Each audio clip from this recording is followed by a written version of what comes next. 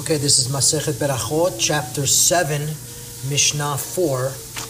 And it starts off with, and remember, by way of introduction, Shlosha she'achlu ke'achad chayavim zimun, right? So three men that eat together bread, they have to do zimun. They have to say, the Barech Shachanu Mishelo, and then they answer Baruch Shachanu Mishelo Hayinu. We have to invite to say the grace after meals, the Birkat Hamazon, so that that Hashem is blessed in more people, with more people. So now this Mishnah is going to give some details of this. Shalosha shachlu ke'echad enam rashaim lehalek. So if three people are sitting together and eating, they have to say zimun together. They can't just break up. One guy can't go and do his own thing. You have to say Birkat Hamazon together, and they can't split up. V'chen arba'a, v'chen hamisha, and even if there's 4 or 5, they can't separate. Shisha nehakim, but if there's 6 people eating together, they could split up into 2 groups of 3, each one doing their own zimun. That is allowed because there's no loss. Adasara until 10, meaning 7, 8, 9, they can split into 2 groups, each one doing the zimun. When it comes to 10, ena nehalakim, they're not allowed to split up when it gets to asara ena nehalakim, because the zimun with 10, as we learned in previous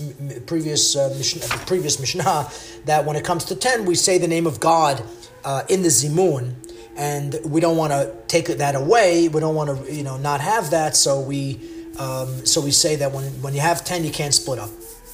Until there are 20. So 11, 12, 13, 14, 15, all the way to 20, they're not allowed to split up. And then when it gets to 20, they can split into 2 groups of 10, again, because no loss, because each group of 10 can still say their own zimun with the name of God. Now, the Gemara asks a very good question about this Mishnah. It says, they can't separate. What is the Mishnah teaching us different than the Mishnayot that teach that you have to have zimun? Right? What does it mean you can't separate? Isn't that the same thing as saying hayavim lezamen? Isn't that the same thing?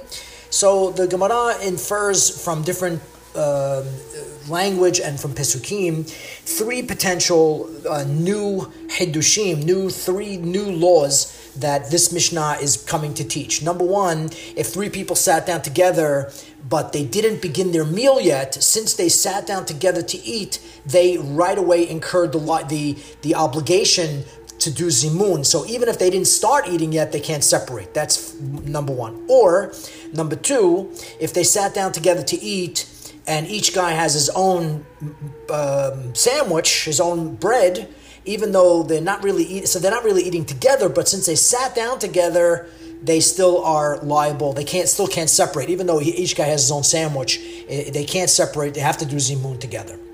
And then the third idea is that three people, let's say the 3 guys came together from 3 different groups. For example, let's say in the other groups there were 4 people or 5 people, and each one separated himself from the other group to form a new group of 3.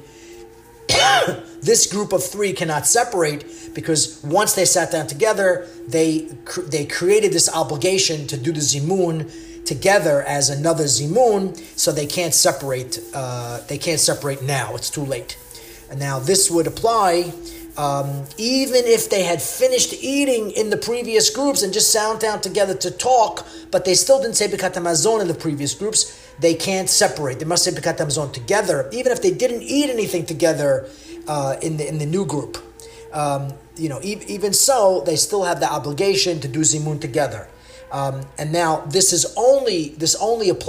third rule only applies when they had not been included in the zimun of the previous groups, right? If they already had been included with the other zimun, then the obligation would have been, discharged, and they would be exempt, and they no longer can join another zimun. So you can't be part of two Birkat Hamazons, of 2 zimuns. That would not work. So the 3 potential new nuances, new things that this Mishnah is teaching us with that first sentence of Shosha Sha'achul Ke'echad Ein Rashim Sha'im Da'halek. The first is that even if they didn't start eating. The second is that even each person has his own bread. And the third is even if they ate already with different groups in the same area, but they came together, they can't separate. Baruch Adonai Le'olam. Amen v'amen. Have a great day.